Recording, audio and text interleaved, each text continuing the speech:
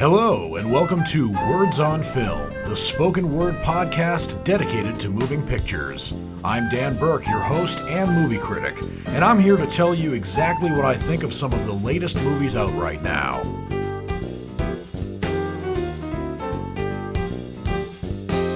For this show, I have 5 brand new movies to review for you. Actually, 4 of them are brand new from this week, and one of them actually came out last week, but I didn't get to review it until now. The first movie I'm going to be reviewing for you is Venom: Let There Be Carnage. This is the long-awaited sequel to the 2019 film Venom, starring Tom Hardy as Eddie Brock. And unlike previous incantations of Eddie Brock / Venom, in this cinematic universe, which is a bit vague, whether or not it's connected to the Marvel Cinematic Universe or not, Eddie Brock does not know Peter Parker. So Spider-Man is out of this story, the story of Venom from 2019, and the story of this movie, Venom: Let There Be Carnage from 2021. But in addition to Venom making his return as a symbiote who has to live with Eddie Brock, and they make a very strange, supernatural odd couple, there's also another character that's introduced by the name of Cletus Cassidy, and he is a serial killer who is portrayed in this movie by Woody Harrelson. And those people who stayed past the credits in the original Venom when it was released in 2019 would probably know one major difference between Woody Harrelson's cameo in Venom and his role in this movie. And this has actually been getting a lot of buzz on the web. But in Venom, when Woody Harrelson made his post-credits cameo, he had curly hair. And I haven't really read the Spider-Man comics. I've read some, but not the ones with Venom in it.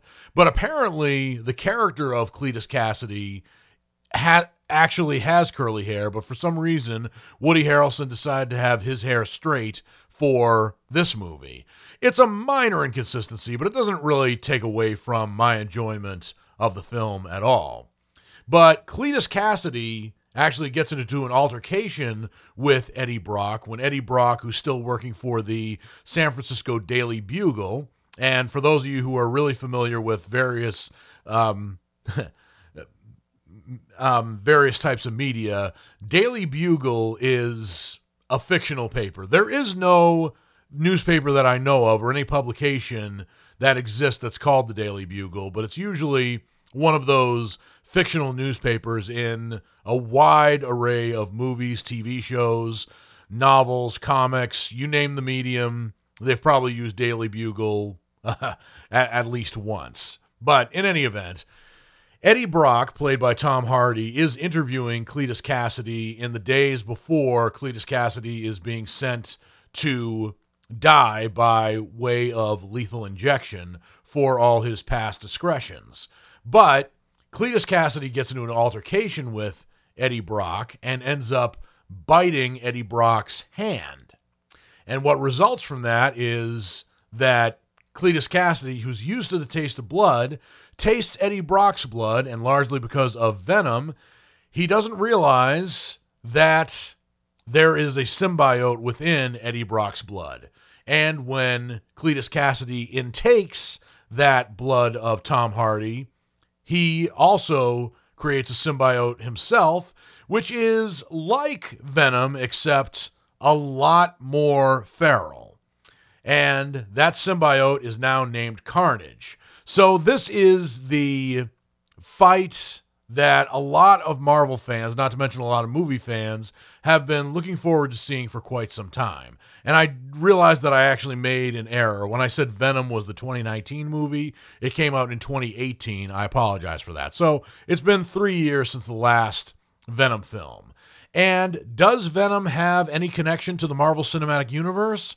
Well, this movie is a collaboration between Sony, Columbia Pictures, and Marvel Studios, but it's kept ambiguous as to whether or not Eddie Brock lives in the same cinematic universe as Tom Holland as Peter Parker / Spider-Man. But There is a hint I will not give away. I'm just going to get back to the story. So, Eddie Brock is still learning to live with Venom the symbiote, and is also trying to keep Venom from murdering other people. But Venom has to eat brains, apparently, in order to live.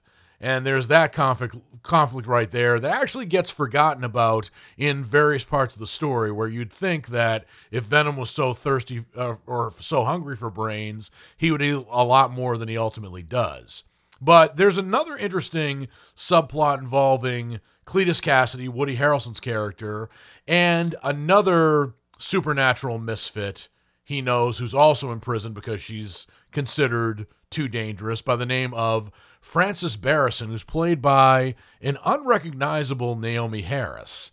And Naomie Harris is a British actress who has been in such movies as 28 Days Later, Skyfall, and Moonlight. In fact, I believe she was nominated for Best Supporting Actress for the movie Moonlight, which won Best Picture. So Naomie Harris is a great actress, and the fact that I did not recognize her as Frances Barrison in this film actually goes to show not only how good the makeup is, because she plays a woman who's missing an eye, but she also really disappears into this character. Michelle Williams also returns in this movie as Eddie Brock's ex-fiancée, Anne Wang, and she serves as a valuable source for Eddie Brock for a number of reasons, including when Venom has a falling out with Eddie Brock and becomes a symbiote for whatever other bodies he can find. And there's also a very suspicious detective whose name is Detective Mulligan, who's played by Stephen Graham, who is monitoring Eddie Brock very closely, especially as Eddie Brock is interviewing Cletus Cassidy for the San Francisco Daily Bugle. So there is an epic fight at the very end between Venom and Carnage, to which a lot of people were looking forward to seeing. But this movie falls, I think, short of how good it could have been and how epic the battle between Venom and Carnage would have been.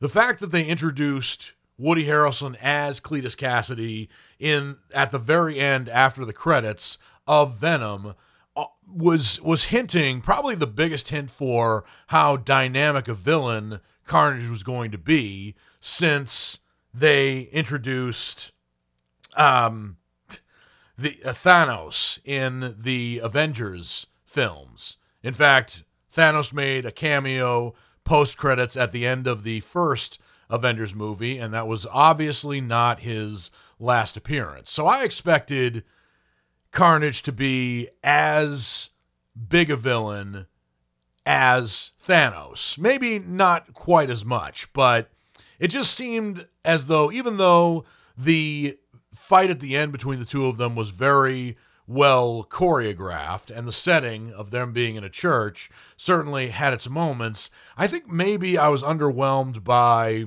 Woody Harrelson not being particularly convincing as Cletus Cassidy, which is ironic because this is not the first time that Woody Harrelson has played a serial killer. He played the character of Mickey Knox in Oliver Stone's Natural Born Killers, and he was chilling in that film. He hasn't quite gotten that dark, but I was expecting him to get that dark for a villain like Cletus Cassidy, who seems to actually make Mickey Knox look like Pretty Boy Floyd in comparison. So I felt like there were some moments where his character could have been developed a lot more, and I think Woody Harrelson could have and should have been more sinister. And I did like Naomie Harris as Frances Barrison. I just didn't like what happened to her character near the end. I also thought that they gave Venom a few more jokes than they did the last movie, and there were some funny moments with Venom in the last movie. But the thing was, the jokes that they had in the movie Venom, A, fit Venom's character, and B, it didn't seem like he was trying to pull a Ryan Reynolds where he was trying to insert a clever line in just about every breathing moment he had. And I felt like in this one they tried to make Venom more lampoonish than the dark anti-hero he's supposed to be. So Venom Let There Be Carnage is not nearly as good as the original Venom. I did think that Tom Hardy did well as Eddie Brock. Some of the moments between him and Venom were good as long as Venom was not trying to be comic relief. I did like Naomi Harris. I didn't think that Woody Harrelson was dark enough. And also, Michelle Williams' character is engaged to a guy who's ultimately a tool, which is ironic because Michelle Williams was in a movie that was directed by and starring Michael Showalter, which made fun of the other guy trope, what was known in that movie as the Baxter, which was also the name of the film. So for Michelle Williams to have a fiance who was just as formulaic and also a bit more bland than Michelle Williams deserves to have on camera just kind of rubbed me the wrong way. But with that said, I do think that the special effects and the fight between Venom and Carnage, I think, made up for what other character development could have lacked, which is why I'm giving Venom Let There Be Carnage my rating of a checkout. It promises a dynamic fight. It delivers that, but there were certain holes in the story and a lack of character development that prevents me from giving Venom Let There Be Carnage my rating of a knockout, which is actually what I gave the original Venom movie, because it embraced that anti-hero trope, whereas in this movie, it seemed like it felt a little bit more ashamed of it, or it thought that being an anti-hero and being dark and edgy wasn't enough, whereas Woody Harrelson could have been darker and edgier, just like he was in Natural Born Killers. So, Venom Let There Be Carnage is serviceable, but it's just not great.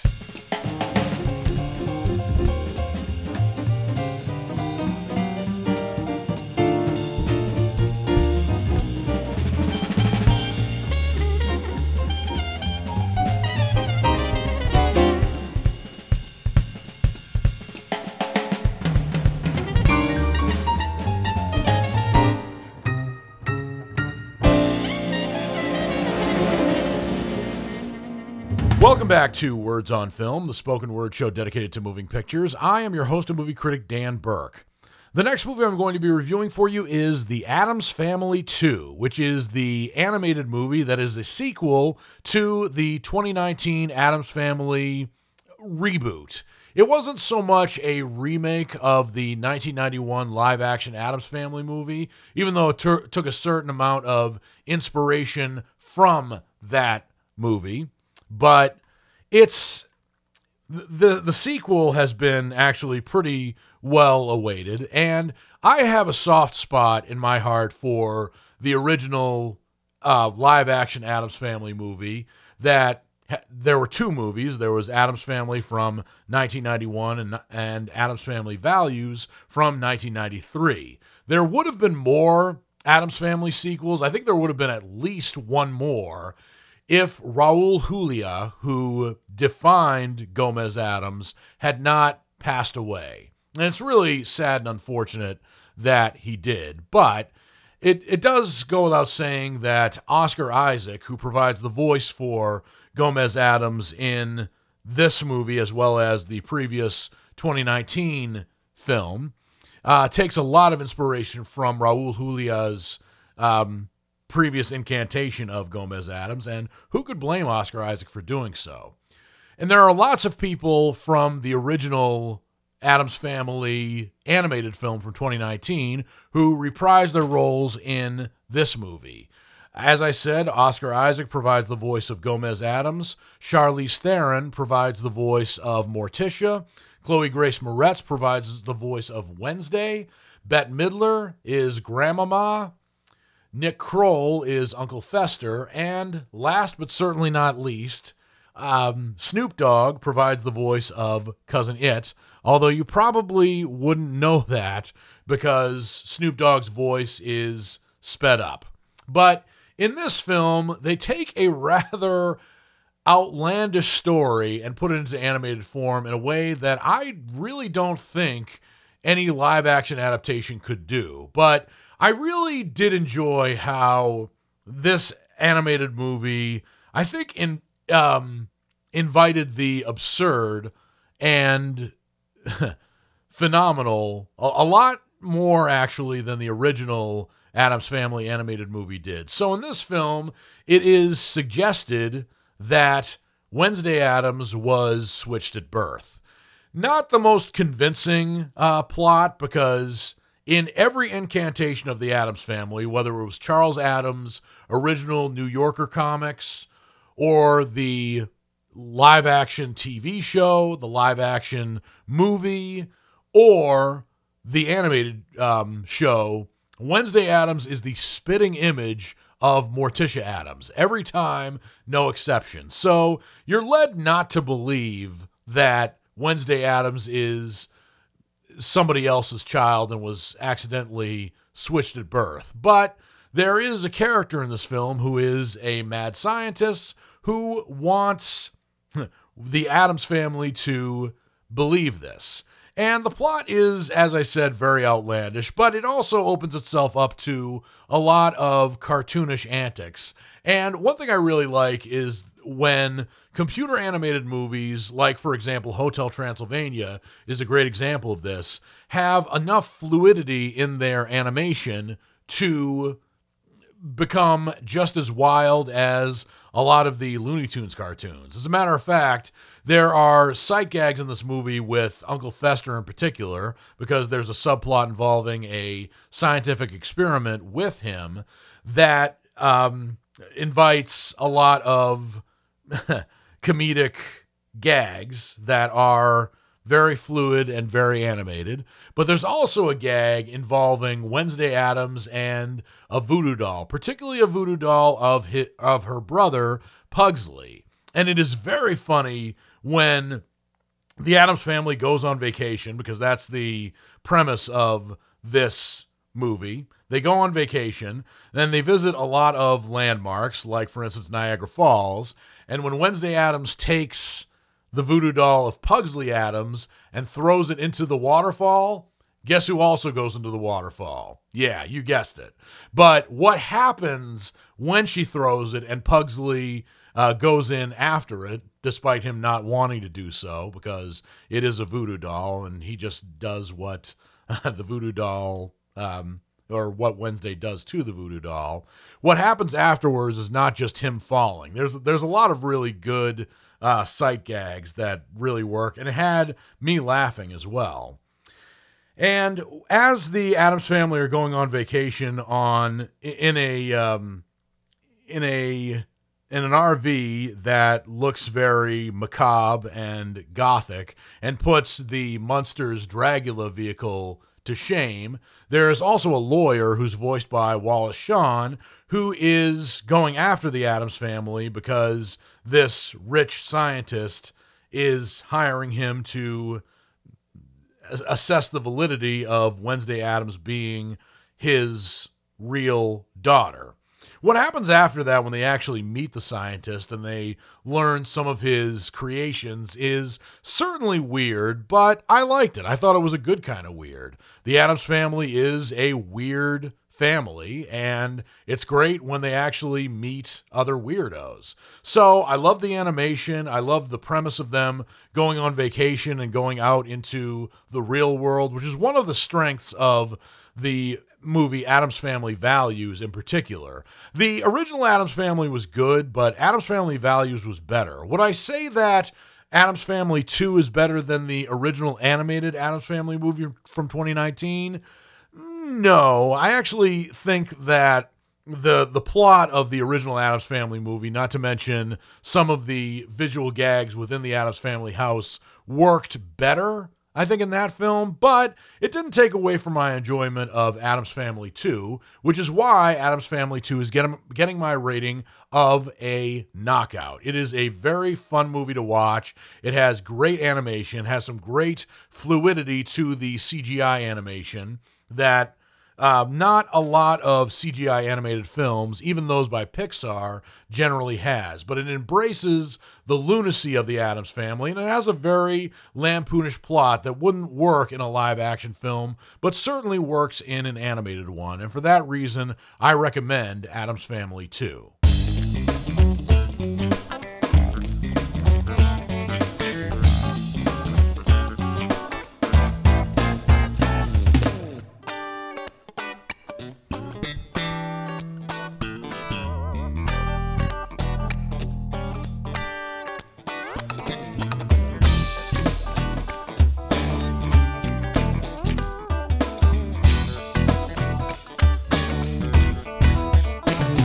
Welcome back to Words on Film, the spoken word show dedicated to moving pictures. I am your host and movie critic, Dan Burke.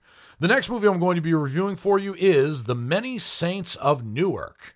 And this is a movie that has been long awaited, particularly because it is a sequel, or rather a prequel, to the Sopranos series. The series that aired on HBO from 1999 to 2007 and really did revolutionize TV.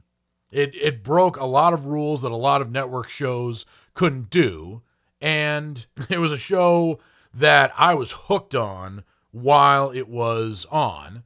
But in this movie, we're not only introduced to Tony Soprano as a child, who's played in teenage form by Michael Gandolfini, and if you're wondering if he is related to James Gandolfini, he is. As a matter of fact, Michael Gandolfini is the late James Gandolfini's son, who I don't think had any prior acting experience. But in addition to it being about Tony Soprano is actually more of a supporting performer in this movie. It's actually about Tony Soprano's surrogate father and mentor, whose name is Dickie Moltisanti. Now, those of you who are very well versed in Sopranos trivia will know that Dickie Moltisanti was not actually a character on The Sopranos, but he was mentioned constantly. In fact, one of the primary reasons he was mentioned was because there is another Moltisanti, Christopher Moltisanti, who was Tony Soprano's nephew, and he was played by Michael Imperioli.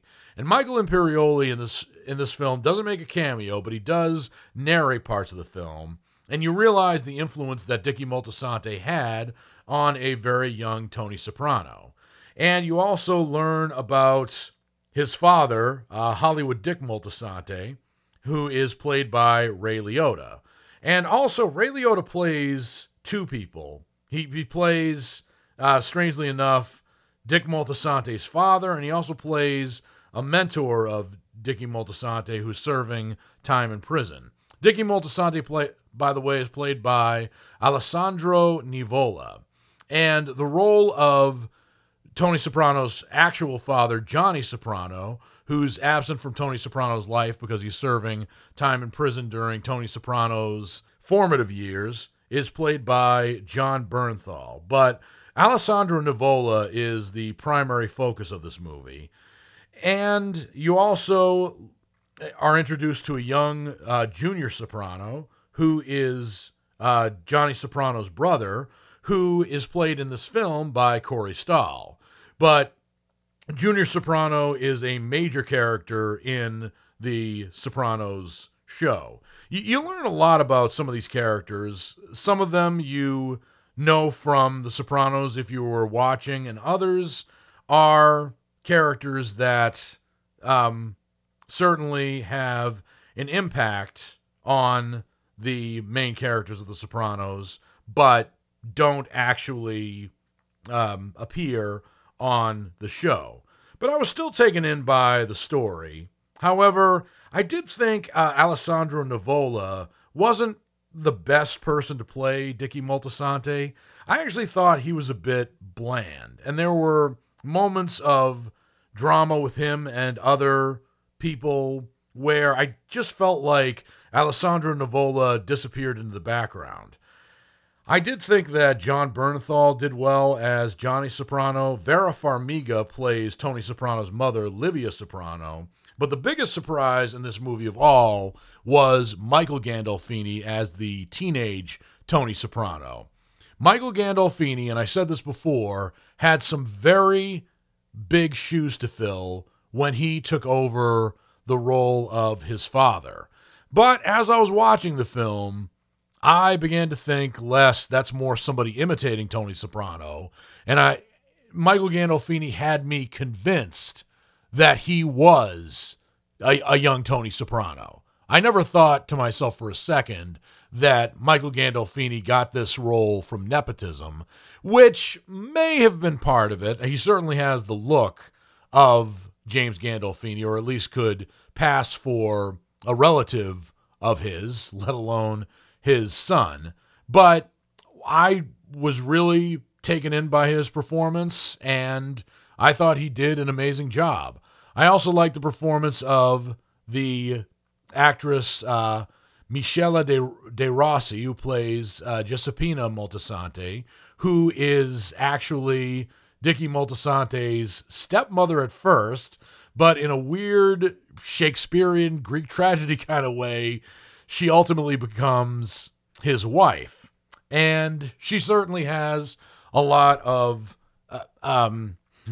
good scenes in this film. And she actually reminded me a lot, and I make this favorable comparison to Lorraine Bracco as Karen Hill in Goodfellas. And especially with Ray Liotta in not one but two supporting performances, I did anticipate that The Many Saints of Newark might be like Goodfellas and other gangster films, particularly those directed by Martin Scorsese. And certainly the Martin Scorsese influence is here. It was also evident in the Sopranos show as well. After all, there were several supporting actors on The Sopranos that also made appearances, very brief appearances nonetheless, but still memorable appearances in Goodfellas. So the Martin Scorsese influence can't be denied, but I did really like the story. The only thing was, I didn't really buy Alessandro Nivola as Dickie Moltisanti. I do think they could have cast somebody a lot better in that role, but that was really my only moment of disappointment in the film. But he did carry the film. He was supposed to carry the film. And I think that if it had more focus on a young Tony Soprano and put Michael Gandolfini in the driver's seat, I think it actually might have been a slightly better film. But again, I think that Dickie Moltisanti was too important a character for Alessandro Nivola to underplay him the way he did, which is really unfortunate because I felt like every other character in this film brought their A game. And I should also mention a subplot involving the black members or the black community members of Newark, New Jersey, particularly Harold McBrayer, who's played in this movie by Leslie Odom Jr., who is one of the actors who got his breakthrough in the Broadway musical Hamilton. But he's a really good screen actor in his own right. And I actually found his subplot very intriguing, and I hope that writer David Chase actually writes a movie about Leslie Odom Jr.'s character and some of his counterparts as well. So this movie would be a knockout if it wasn't for Alessandro Nivola, but I give it a high checkout because the lead actor should have been better, but everything else about it, about the show, was good. I especially loved the opening shot of a cemetery, which really set in motion some of the plot elements in this movie, as well as the perspective of the person who is telling the story about his background. So The Many Saints of Newark faltered from the actor that got to play Dickie Moltisanti, but overall, I can't say it was a bad film.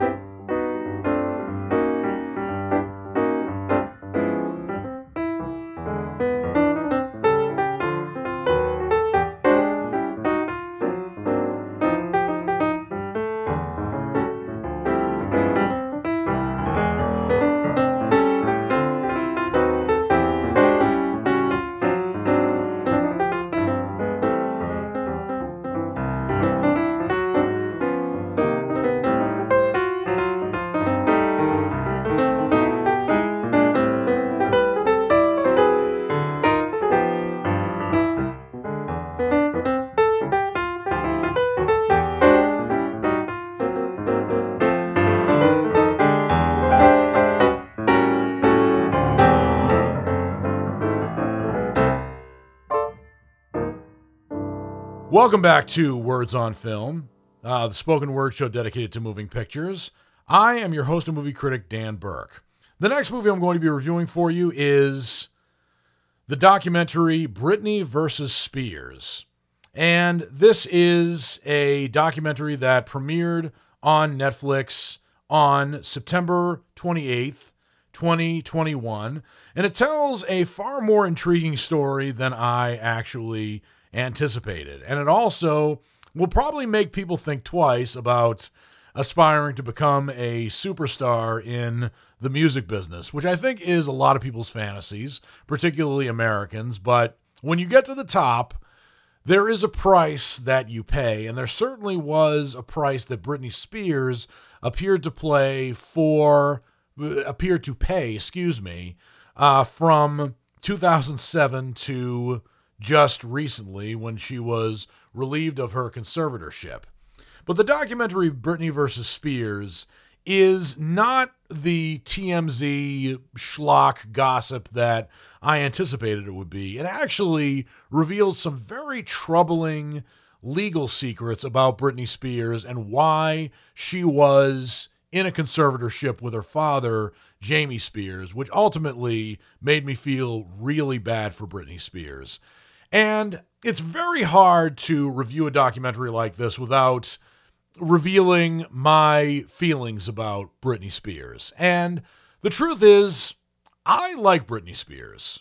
I like some of her music, even though I think in high school, particularly where I was a metalhead, she was a guilty pleasure, but it was far more acceptable to like Britney Spears, Christina Aguilera, and a couple of other female starlets than it was to like the Backstreet Boys or NSYNC, which I don't, I never have, and I never will. But Britney Spears is certainly talented. She has great songwriting capabilities, not to mention she's got great dance moves, and she's gorgeous, and still is after all these years. And this year she turns 40, interestingly enough, and yeah, she still looks great. But when I watched this documentary, I felt bad for her, especially when filmmaker Aaron Lee Carr and journalist Jenny Eliscu begin to investigate Britney Spears' fight for freedom by way of exclusive interviews and confidential evidence. And very similar to other documentaries I've seen, like the one about Bob Ross, which also aired on Netflix a little while ago, even though you would think that there would be so many people who know Britney Spears personally who would come forward and be interviewed for this documentary, there were a lot of people who did not get interviewed. And even though there might be lawsuits that prevent them from being interviewed, for example, the journalistic and legal evidence seems to suggest that there might have been something a lot more sinister and a lot greedier behind Britney Spears' conservatorship than a lot of people might think. In fact, in this documentary, as Jenny Eliscu is going through a lot of the legal documents that were actually sealed previously, she encounters some very troubling legal language from both Spears herself, her father, and some of the attorneys that represent her. And I'm trying not to get my personal views mixed into this, but I do remember 2007 very well. I was 24 years old. I was living in Portland, Maine. I was living off of pasta and tuna fish in an apartment I couldn't afford, and I was really scraping by to make ends meet. I was also working for an organization that turned me down for not one, not two, not three promotions. So I didn't have any sympathy for people who made a lot of money and were heard on the news all the time. But Britney Spears was the exception to that rule because I knew she was going through some messed up times. I remember when she shaved her head, and I remember when she attacked a paparazzi's car with an umbrella, and I never thought to myself, she's going insane. Every moment of footage I saw from Britney Spears when she was doing something mundane like driving or going to the drugstore, there were always at least 3 photographers that were photographing her. And that clicking and the flashing made me wonder what these cameramen needed, that they needed so many pictures of a less than glamorous Britney Spears just doing mundane things. It's not so much the fault of the photographers, although they are culpable and complicit, but of the gossip publications that pay sometimes literally 6 figures for some of these photographs, and then they publish them in magazines that you can't escape, because everybody needs to go to the grocery store and get groceries. And guess where these magazines are? Yeah, right there on those shelves. And I remember feeling really bad for Britney Spears. People seem to be making a lot of assumptions about her character, about her sanity. And I even remember thinking back then when I was 24, yeah, she has a lot of money. Yes, she has fame and fortune. But if people are photographing you 24/7 and won't leave you alone, yeah, who wouldn't go insane? And I also remember that 2007, when I was 24, was also 10 years since the death of Princess Diana, who died after paparazzi was vigorously following her. And it seemed like 10 years later, the paparazzi did not learn their lesson. I would have been saddened, but I would not have been surprised if Britney Spears had died in a car accident, for example.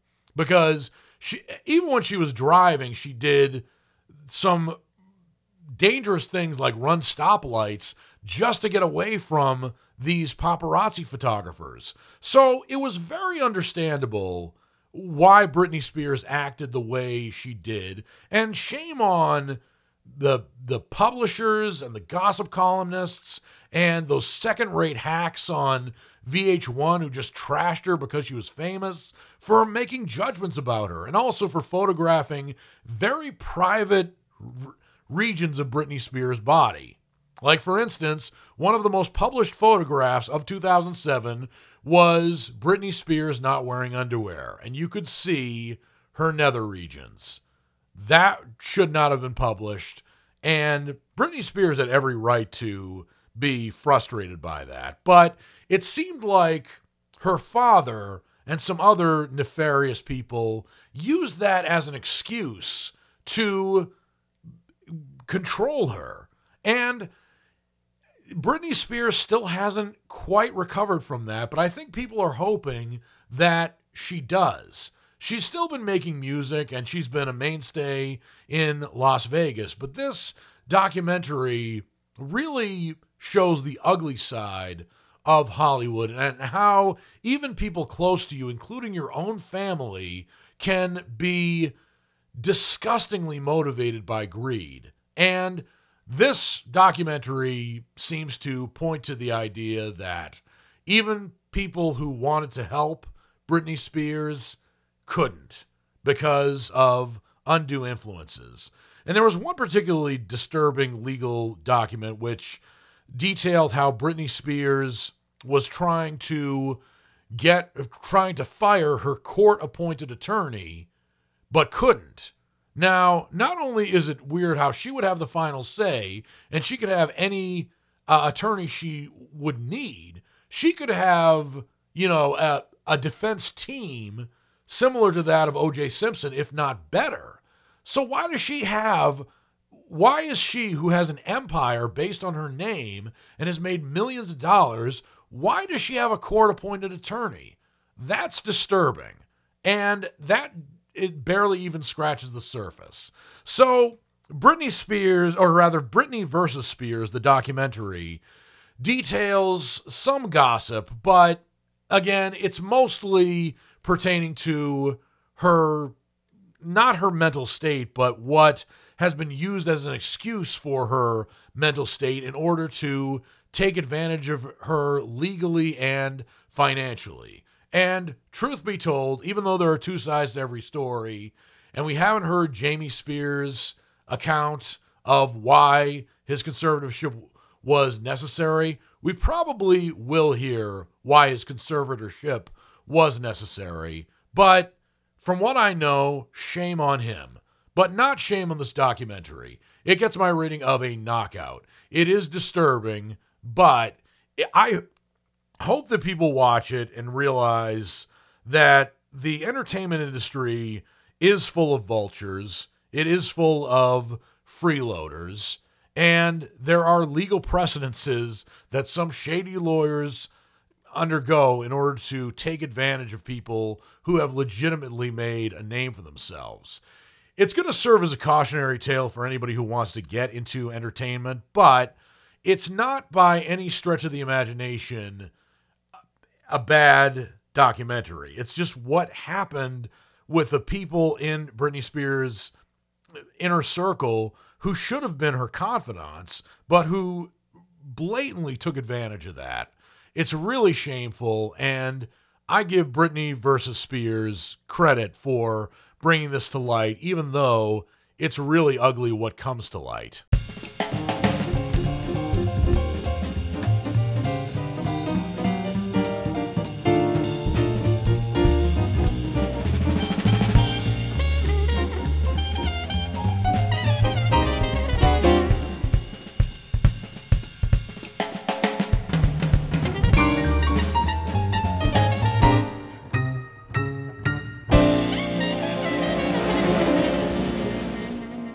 Welcome back to Words on Film, the spoken word show dedicated to moving pictures. I am your host and movie critic, Dan Burke. I said earlier in the show that I have 5 new movies to review for you, but unfortunately, technical difficulties have prevented me from giving you information about that 5th movie.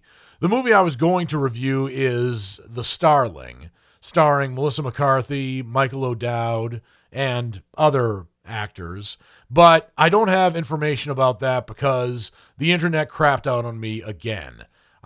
It really frustrates me that the internet's doing that, and I know it's not my computer because my cell phone has also crapped out on me. So I'm going to get into my segment of what's coming up next because I actually prepared to do this documentary, do this segment of the show. And there's one huge movie that's coming out the weekend of October 8th, 2021. And that movie is No Time to Die. No Time to Die is the 25th James Bond movie, or at least the 25th official James Bond movie, and the 5th James Bond movie to star Daniel Craig as 007.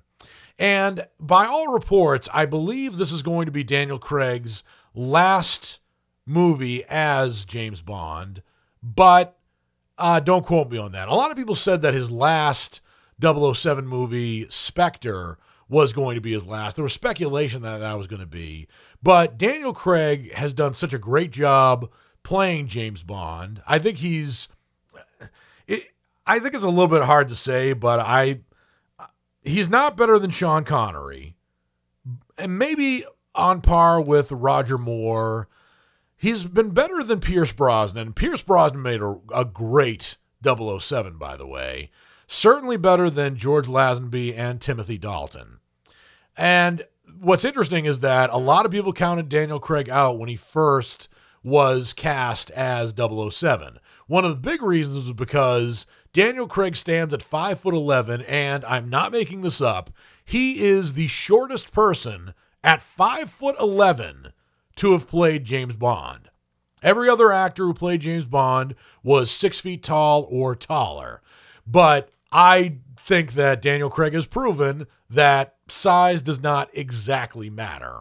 But in No Time to Die, the 25th James Bond movie and the 5th one starring Daniel Craig, and also his 15th year playing 007, James Bond has actually left active service. His piece is short-lived when Felix Leiter, an old friend from the CIA, turns up and asking for help, leading Bond onto the trail of a mysterious villain armed with dangerous new technology. The director of this James Bond film is Cary Joji Fukunaga, and No Time to Die was originally scheduled to be released last year, 2020, but we all know why that didn't happen. But the movie stars Daniel Craig, of course, which could be his last time playing 007, but he certainly has earned, he certainly has filled that tuxedo very well. The movie also stars Ana de Armas, Rami Malek, and Léa Seydoux. I'm very excited to see No Time to Die. I will see it, and I will let you know what I think on next week's show. Another film that is subject to be released on October 8th is a film that's called Lamb. It's a movie about a childless couple whose names are Maria and Ingvar, who discover a mysterious newborn on their farm in Iceland. The unexpected prospect of family life brings them much joy before ultimately destroying them. Those last 4 words of that premise actually gave me chills. The Maria character in this film, I wouldn't expect to go to Iceland and find a woman named Maria, but, well, goes to show you how little I know about Iceland. She's played by actress Noomi Rapace, who is the first actress to play the titular character in The Girl with the Dragon Tattoo, as well as its sequels, all of which were based on books by Stieg Larsson. And the director of this film is Valdemar Johansson, who I believe is also Icelandic. If he's not Icelandic, based on his name, he's probably Scandinavian. There are other actors in this film, but they are Icelandic, and they have very thick Icelandic names. So, not to be xenophobic, but I'm not going to read the names because I know I will screw them up. But Lamb sounds like a very intriguing movie. It certainly sounds very similar in premise to The Omen, as well as other movies about sinister children. But the description also didn't say that the problem with this film was the child itself. In other words, the child may not be cursed, but there may be other elements that destroy this childless couple. I don't know if I'm going to see this film. I don't know if it's coming out in theaters near me, but I'll try to see it. And if I do, I'll let you know what I think on next week's show. Another movie that is subject to be released in October 8th, 2021, is a documentary that is called The Rescue. And this follows the story of the Wild Boars youth soccer team who got trapped. How they got trapped, I don't exactly know. And their dramatic 2018 rescue. The documentary is directed by Jimmy Chin and Elizabeth Chai Vasarhelyi, excuse me.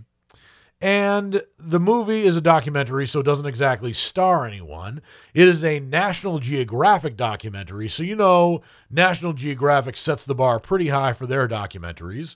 I'm intrigued to see this. I would be very interested in doing so, and I'll let you know what I think on next week's show.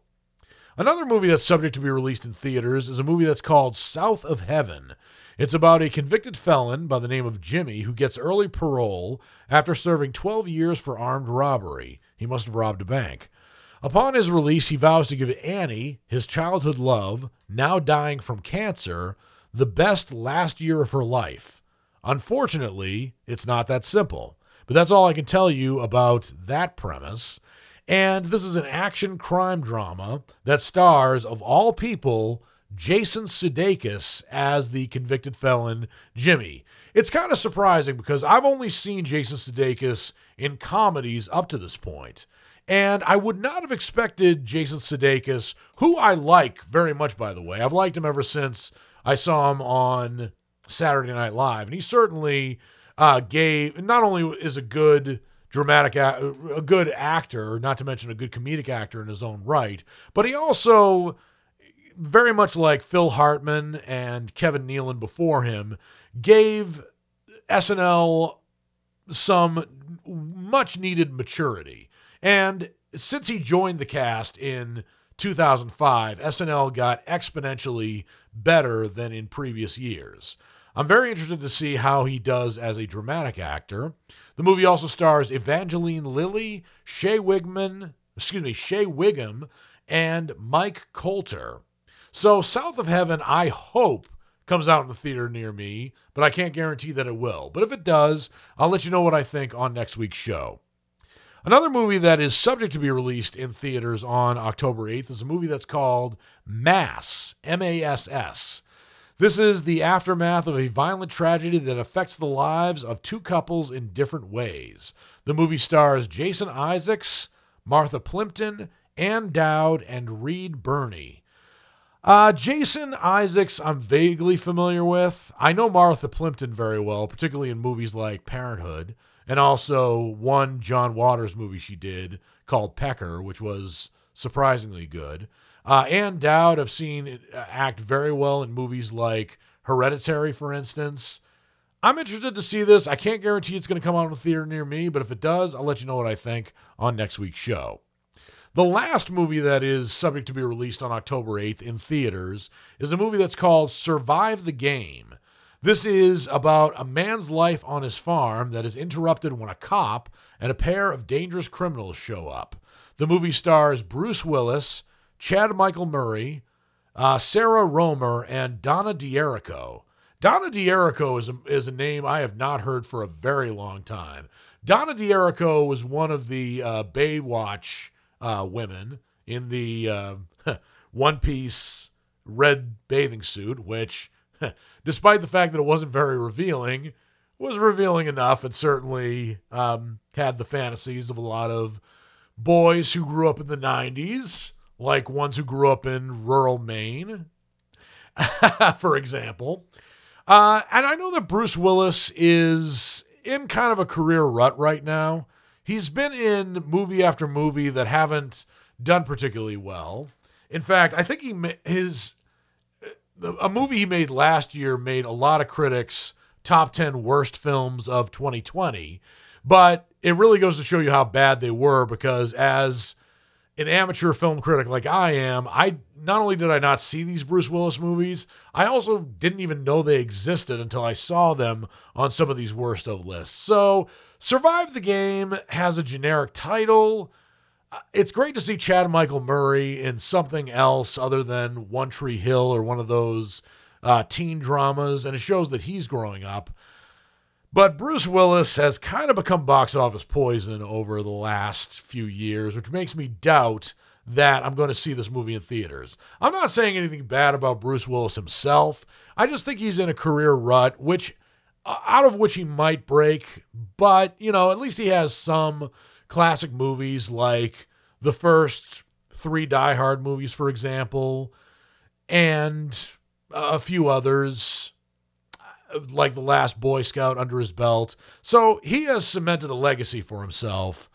I hope he makes a comeback, but if he doesn't, at least he has that. But Survive the Game is a movie that might come out in the theater near me, but I'm not holding my breath, nor am I exactly holding my breath to see it either. So those are the movies that are subject to be released in theaters. Let me give you a rundown of movies that are subject to be released on streaming platforms with what little time I have. And since I only have a few minutes, I'll get into the movies that are coming out on Netflix on Friday, October 8th. There is one film that is appearing on Netflix, but is not a Netflix original, and it's called LOL Surprise, the movie. This sounds like a Nickelodeon film, and it sounds like one I will not enjoy. So I can't exactly tell you that I'm going to be seeing that one. There's a film that's going to be premiering that is a Netflix original that's called Pokemon the Movie, Secrets of the Jungle, which I will tell you right off the bat, I will not see because Pokemon is not, nor has it ever been, my thing. Another movie that's going to be premiering is one called Grudge Kin, and it's spelled Grudge/Kin, Kin spelled K-I-N. I don't have the internet, so I can't tell you what that movie's about. It sounds kind of like a horror film, but I can't tell you otherwise. I'll look out for it and I'll let you know what I think. And there's another film that sounds like a drama, although it could be comedy, could be horror, I don't know. The movie is called My Brother, My Sister. So Grudge Kin, My Brother, My Sister, and Pokemon the Movie, Secrets of the Jungle, are all Netflix originals that will be premiering on Netflix on Friday, October 8th. I anticipate that I will see at least one of those films, and if I do, I'll let you know what I think on next week's show. Well, that's all the time I have for this episode of Words on Film. I always love talking about movies, and I hope you liked what you heard. If you did, please subscribe and rate the show and leave comments if you can. I would love to get your feedback, even if it's more criticism than praise. This has been Words on Film. I'm Dan Burke, and until my next episode, I'll see you at the movies.